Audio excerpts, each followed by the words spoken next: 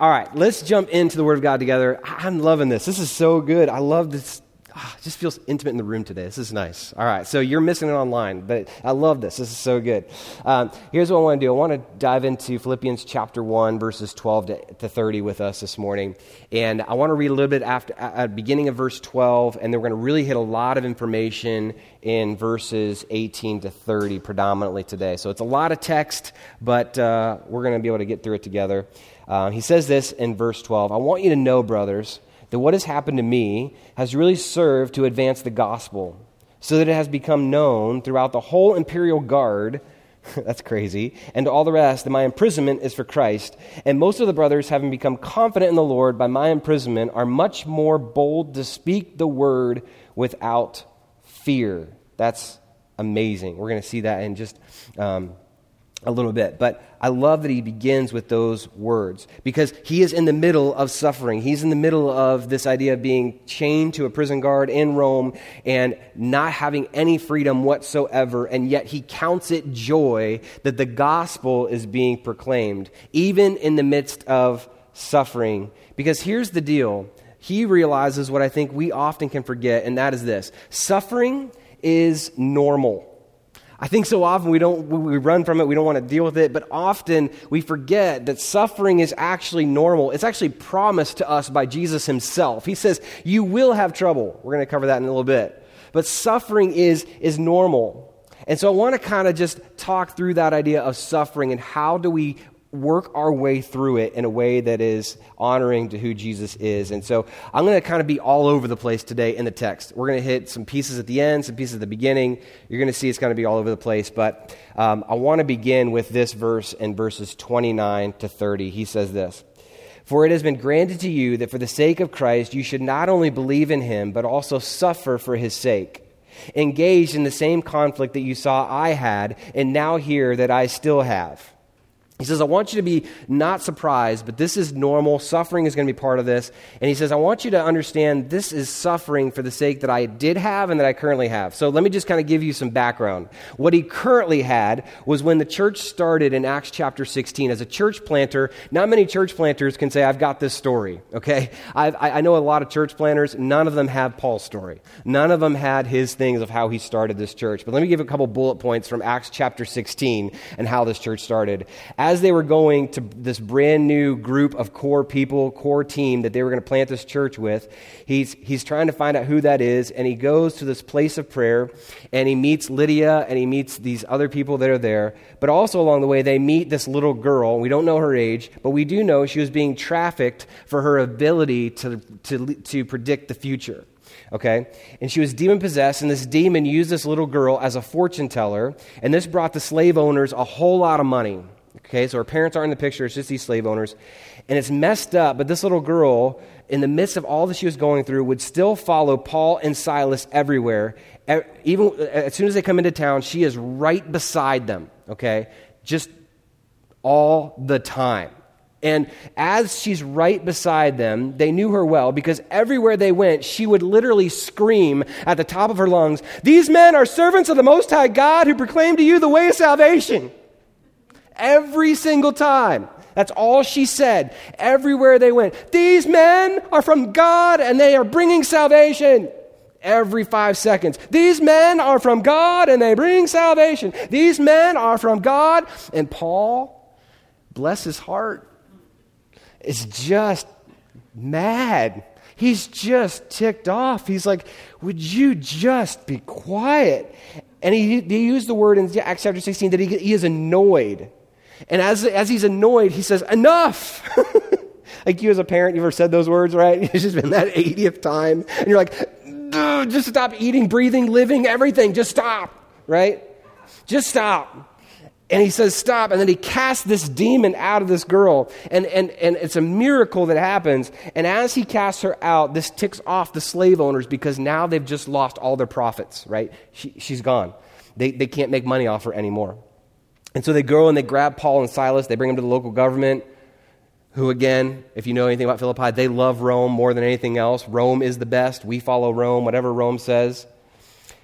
And these two, they go to Rome and they say, these two men, Paul and Silas, are doing things against the Roman law. They are making Rome look bad. And they have had enough with that. And so a mob forms in the middle of Philippi, and Paul and Silas are ordered to be beaten with rods, thrown in jail, and then hung by their hands and feet and stocked. So that means that they have been beaten to an inch of their life. They have now been thrown into jail, and they are hanging with hands and feet both in stocks against this wall in Philippi. And that's how the church in Philippi started. So when Paul says, engage in the same conflict that you saw I had and now here that I still have, suffering is not new. It wasn't new to Paul. Jesus told his disciples there would be suffering. John 16:33 says it this way, I have told you these things so that in me you may have, interesting word here, peace. You will have suffering in this world. Be courageous. I have conquered the world. Community Bible Church, can we just remember the fact that he's already conquered the world that we're so scared of? And we're just so afraid to do whatever. I don't know. I don't know where God went. Right?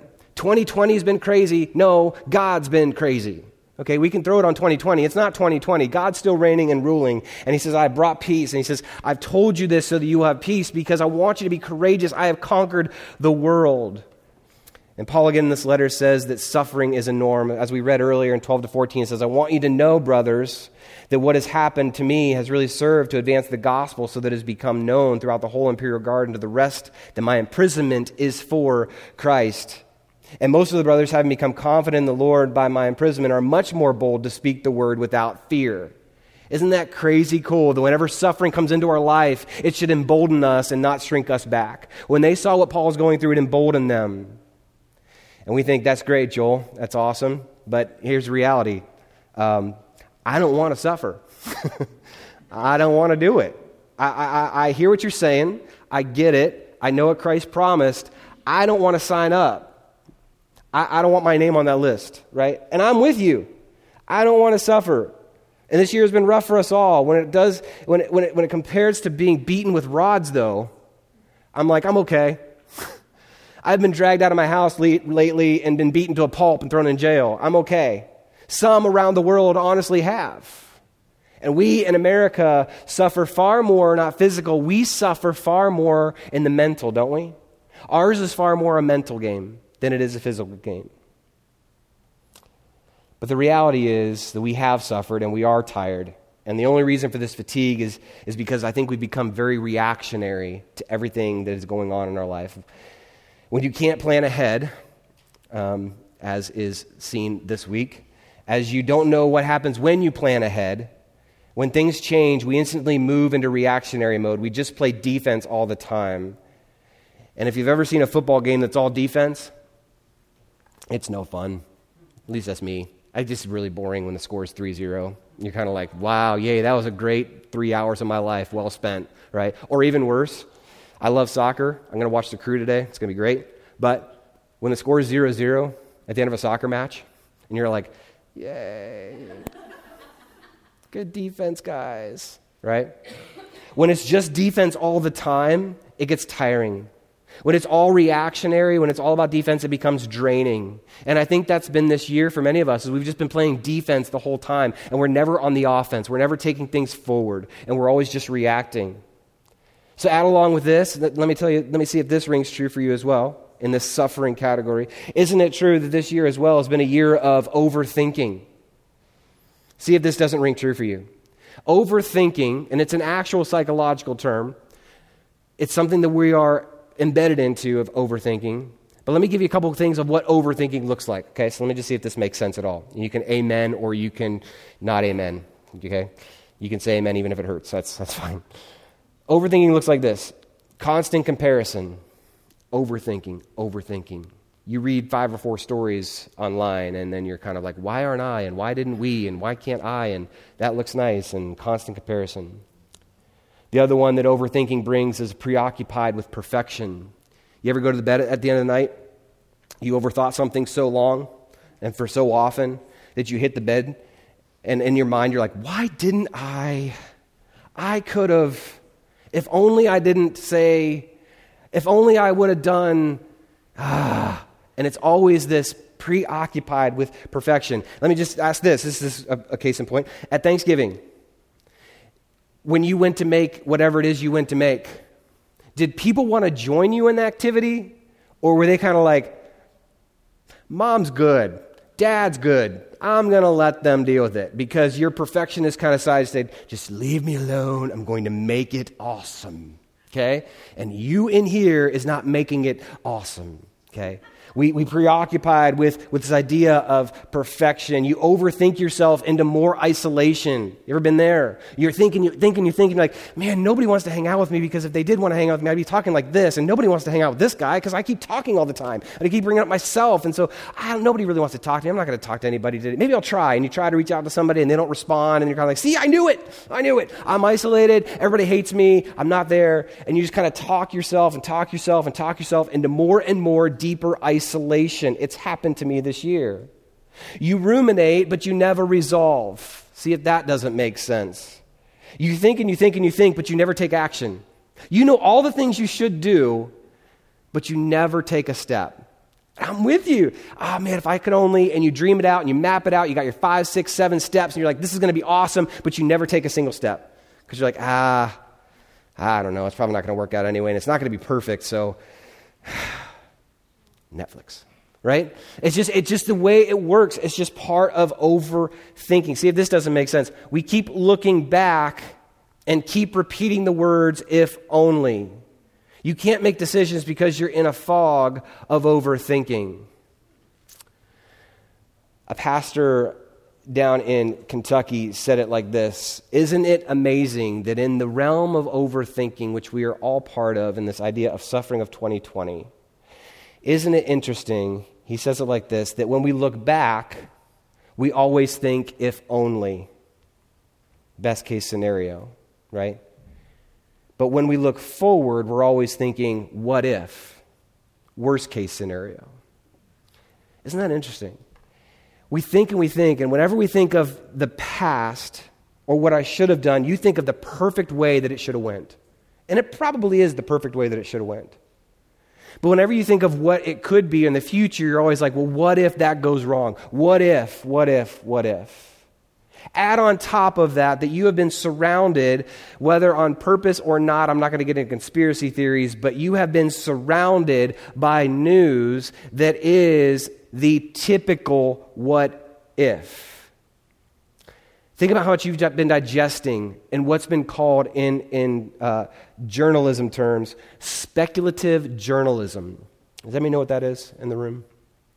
Speculative journalism.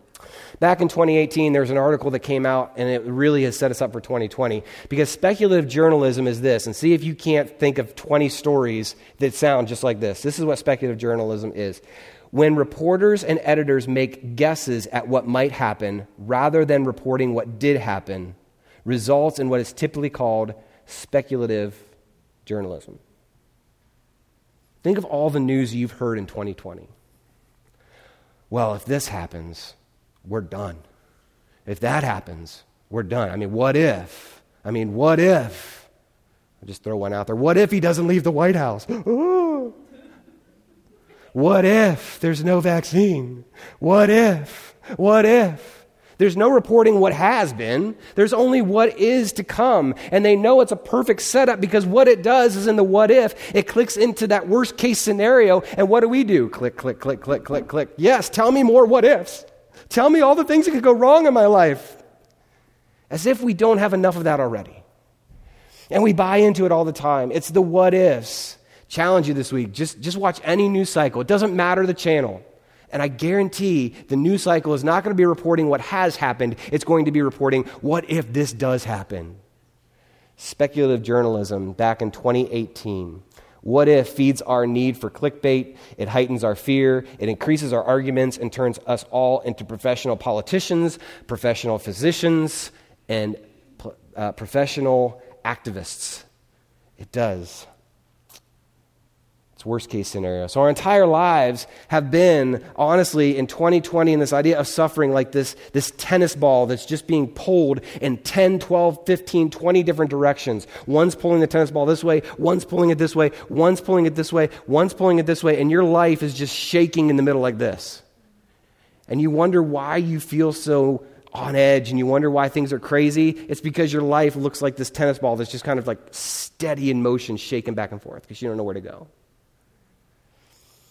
And this morning, as we talk of suffering, what happens is we shake long enough, we just end up getting stuck. This book of Philippians gives us cures and gives us joy. And I'm going to hopefully explain that as we go along, because I want to focus on one word in the midst of this text. And this one key word, Paul uses this word 3 times in these short 18 verses, and it's the word whether. And not as in weather out there, but as in whether this happens or this happens, okay? I want to look at these 3 words together for our time remaining, and I want to kind of pull some things out of here as we look at this text together. Whatever comes through those doors in 2020, whether it is normal or whether it's more abnormal, whatever comes next, whether is a key word. It's a bold approach to suffering that says, whether this happens or this happens, I'm going to pray ands and not buts. And God, would you do these things? Let's look at verses 15 to 17 together. Some indeed preach Christ from envy and rivalry, but others from goodwill. The latter do it out of love, knowing that I am put here for the defense of the gospel. The former proclaim Christ out of selfish ambition, not sincerely, but thinking to afflict me in my imprisonment. He says, there are some that teach the gospel because they truly love Jesus and they want the gospel out there. Some preach the gospel because they know it's going to cause me more pain in prison, which is very sadistic, but there were them out there. So verse 18, then he says this, what then? Only that in every way, whether in pretense or in truth, Christ is proclaimed, and in that I rejoice. I have joy. Whether false motives or genuine, I will rejoice because Christ is proclaimed. Yes, I will rejoice. So here's your first whether. Whether it's false motives or genuine motives in the gospel being proclaimed, I will rejoice, so that, not that the motives get solved or these genuine motives get improved. The end goal is not the motives. The end goal is that Christ is proclaimed. Isn't that amazing? So here's the thing for us, Community Bible Church, in the midst of suffering, in the midst of this whole thing of having joy and choosing joy. It's the idea of whether I feel like there are false motives being told to me or not, whether I feel like I want to put the gospel out there or not. The truth of the matter is, joy comes when Christ is proclaimed, when Christ is put at the pedestal and raised up in the midst of this season. That's the good solution. The motives don't matter to Paul. The gospel is still being advanced. Christ is still proclaimed. Whether false motives are genuine, I'll rejoice because Jesus' name is out in the community. At Christmas time, what better time than now to put Christ's name out into the community, to let the gospel go forward in every way possible. 19, he says this, for I know that through your prayers and the help of the Spirit of Jesus Christ, that this will turn out for my deliverance, he says. As it is my eager expectation and hope that I will not be at all ashamed, but that with full courage now, as always, Christ will be honored in my body. And here's the second whether by life or by death, Christ will be honored. In our small groups, there was a section, I don't know if you remember it or not, but there was a section where he talks about going to this friend's house and their friend was dying. And he said, I went into the room and I said, I have absolute full confidence that they will be healed. I just know it. And he said, the people in the room were like, how can you have that much confidence? I'm so glad she's going to make it. And he said, let me just recorrect that. I promise that she will be healed. Whether it's in this life or the next, she will be healed. And the same is true here where Paul says, I am confident that whether I live or I die, it's not about living or dying, it's that Christ is honored. And he says, by my death, Christ will be honored. By my life, his life will be honored. So whether life or death, Christ is honored. You see, what we do, we get caught up in the life and the death. And we're like, I really choose life. I would like to be living longer, please. I don't want the death side. But in reality, I love that Paul says, I would much rather go see Jesus right now. I've done my part. Paul is in like gosh, you're going to see later in this book the things he's done and the things that have happened to him. And he's got to been ready to, like years ago, to be like, I'm out. Call in the reserve. I'm good. Take me home. I've had enough. Beaten with rods again? I'm fine. Going unconscious for the 50th time from getting beat up again? Please take me home, Jesus. I'm ready. I mean, his body had to be so scarred and mauled from the things he'd gone through that he's like, I want to go home. I'd rather go home. He says, I'd rather be with Jesus. I'd rather him be honored that way. But I love that he says, but it's not my will. Christ is going to be honored either way. He's in charge. For to me, in verse 21, for to me to live is Christ, and to die is gain. Verse 22, he says it this way, if I am to live in the flesh, that means fruitful labor for me, yet which I shall choose, I cannot tell. I'm hard-pressed between the two. My desire is to depart and be with Christ, for that is far better, but to remain in the flesh is more necessary on your account. Convicted of this, I know that I will remain and continue with you all for your progress and your joy in the faith, so that in me you may have ample cause to glory in Christ Jesus because of my coming to you again. Isn't that amazing? My life, whether it's here, it's for you and it's for Jesus. Whether it's home in eternity with Jesus, it's for Jesus and for you. Whatever it is, it's not about me, Paul. It's not about what I want. It's that Christ is honored in our life and in our death. And when we think of our own lives in 2020, can we just take a step back and say, God, whatever you want this year to be, I'm in. And some of you I know are probably scared to death to pray that prayer because you've already seen what 2020 has brought. And you're like, no, that's a prayer for 2021. That's not 2020 prayer. But what if you said, you know what, God? No matter what comes through those doors, I want to honor you in it. Whatever you bring. I'm not in charge of what you bring, but I'll honor you with it. I won't shrink back. I won't cower. I'll honor you with what you bring into my life. So he says, whether the gospel is presented in true motives or false, whether I'm here, whether life or death, Christ is honored. And then he goes to the last one, and this is in verse 27. Only let your manner of life be worthy of the gospel. Ooh.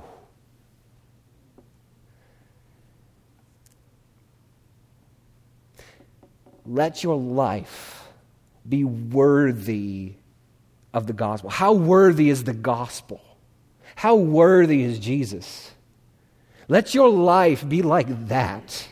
May your life be worthy of the gospel of Christ, so that whether I come to you, whether I come and see you or am absent, I may hear of you that you are standing firm. Here's the third whether I come and see you or whether I'm stuck here in chains, I will rejoice because of what? Because you're standing firm. Whether I get encouraged by coming to be with you or whether I have to stay under house arrest, whether I gain freedom or I have to stay in isolation, whether I'm understood or not, I want you to stand firm. And Paul could pray this way because his mindset is on verse 21. For me to live is Christ and to die is gain. To live is Christ, living Christ, fully alive in Jesus. Do our lives reflect fully alive in Jesus, or do they just reflect maintaining and just bunkering down and just kind of hunkering in until 2021 comes? Or do we truly live fully alive in Christ? For me to live is Christ, and to live in Christ is to live fully alive. To live fully doesn't mean always to prosper in Christ. To live fully alive doesn't mean it's easy. To live fully alive doesn't mean everything works out in Christ. It doesn't mean it keeps me from COVID in Christ. It doesn't mean that my husband or wife will treat me fairly in Christ. It doesn't mean my family will always get along in Christ. It means that I am fully alive no matter what comes in my life because Christ is to be honored and proclaimed through all of it. Suffering is normal, but Christ is here. He's already come. He's with us in it. He is here, and he will be there in eternity. That's the beautiful thing about our God. He's not held to a location. He is here with us. And because of that, Paul can say with confidence, he knows certain things. He knows. He really knows. He knows Jesus will come through from verse 19. For I know that through your prayers and the help of the Holy Spirit, and the help of the Spirit of Jesus Christ, this will turn out for my deliverance. I know you, Philippi, in verse 25, will progress and have joy as you mature in Jesus. I know it. And I love that he even uses this in 27 to mimic the head, heart, hands that we do here all the time. He says, I'm confident that you will stand firm in one spirit, heart, in one mind, head, and in striving side by side for the gospel, hands. I know that you will be the church moving forward. Because whatever comes through that door, we're going to be okay.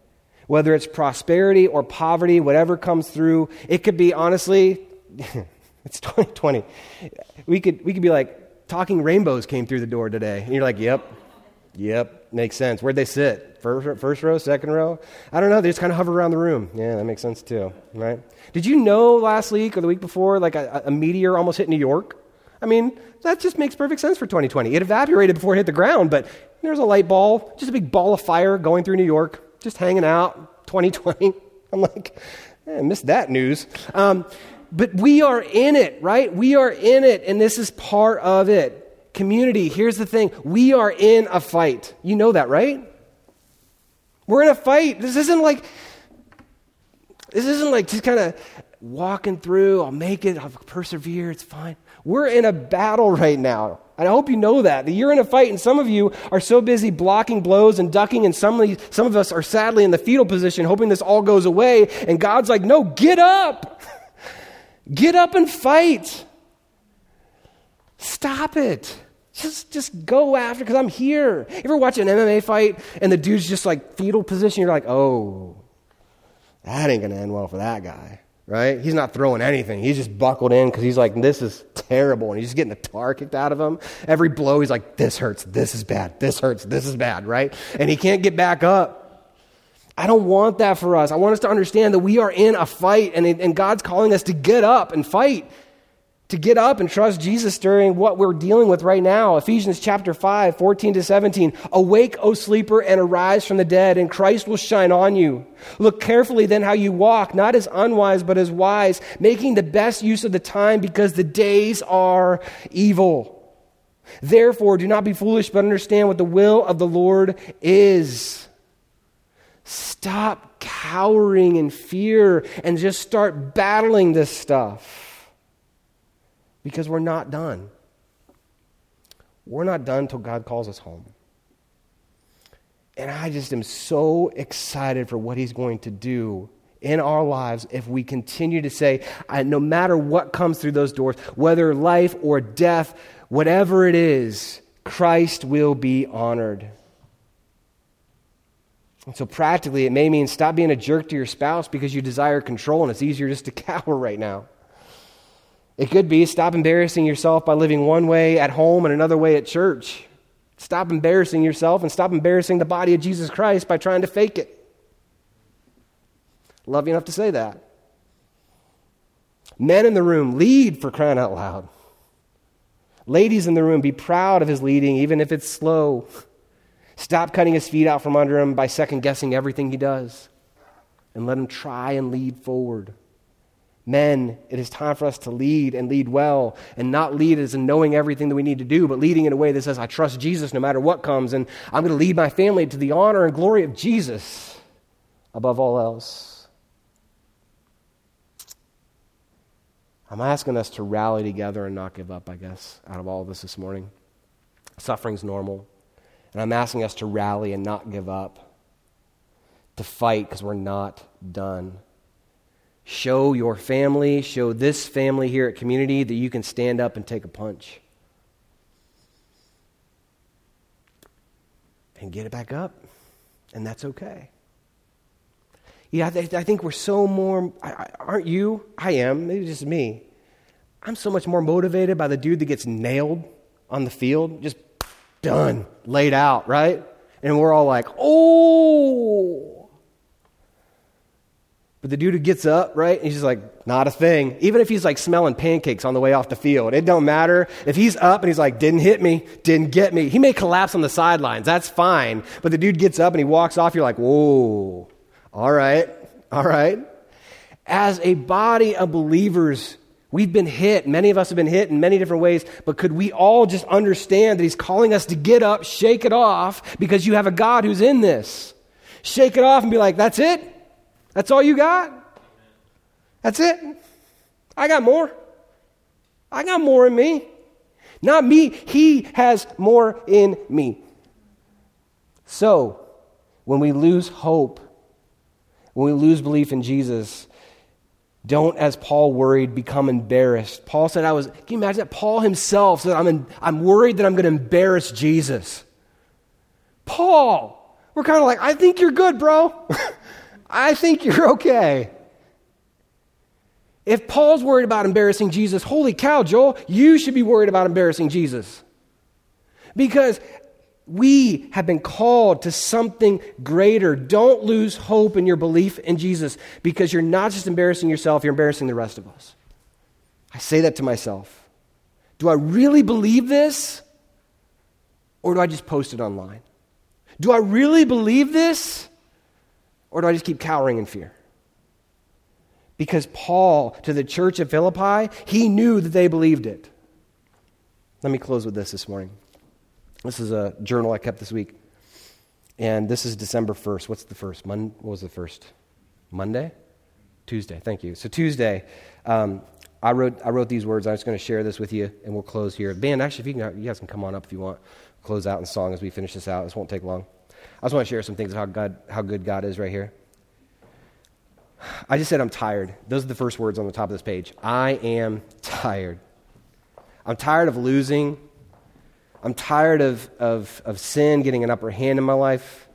I'm tired of trying to make everybody happy. I'm just putting this out there. I'm tired of feeling inhibited by the circumstances around my life. I'm tired. And then at the comma I put, but I want more.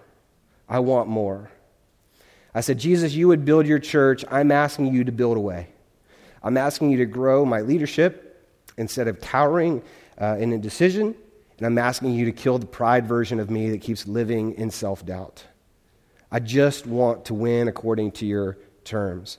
And then I wrote on the second page, we are not going to be the freak out church. We are not going to be the fake mercy church. We're not going to be the fake belief church. I want it. I want to know it, as in really know it. I believe God has a plan, and I don't get a say in it. That was Tuesday. Let me flip over to Wednesday. I'm done. That's it. That was all I got on Wednesday. But as I was thinking through on Thursday and Friday, I'm like, you're going to be preaching about taking a punch. And I just enabled you on Monday to take the hits and the punches. And on Thursday and Friday, isn't it cool that God in His goodness says, we're still good. I still got you. Get up. You know those moments in God where sometimes He like holds you and you're kind of like, it's okay. And there's moments where God just kind of grabs you and is like, get up. I love it. That's what I needed. Last week, I needed the protection. This week, I needed the just get up, man. This ain't that bad. You're okay. Tuesday to Wednesday, right? Isn't that crazy? Many of you are probably like that. But here's the thing I know. I know that Christ will continue to build His church. Christ will continue to give us what we need. Christ will continue to sustain us because He is good. He's asking us to fight. I was asking Rich to close with this song because it's just a beautiful way of singing that out. That when we fight on our knees as we pray to Him and ask Him to fight our battles for us. So we're going to sing this out together. It's a little new, so if you don't understand it, that's fine. You can just watch the words on the screen and hopefully it's encouragement. But I want to go out with this declaration that we fight, and we fight in prayer, and we're not giving up. We're not done.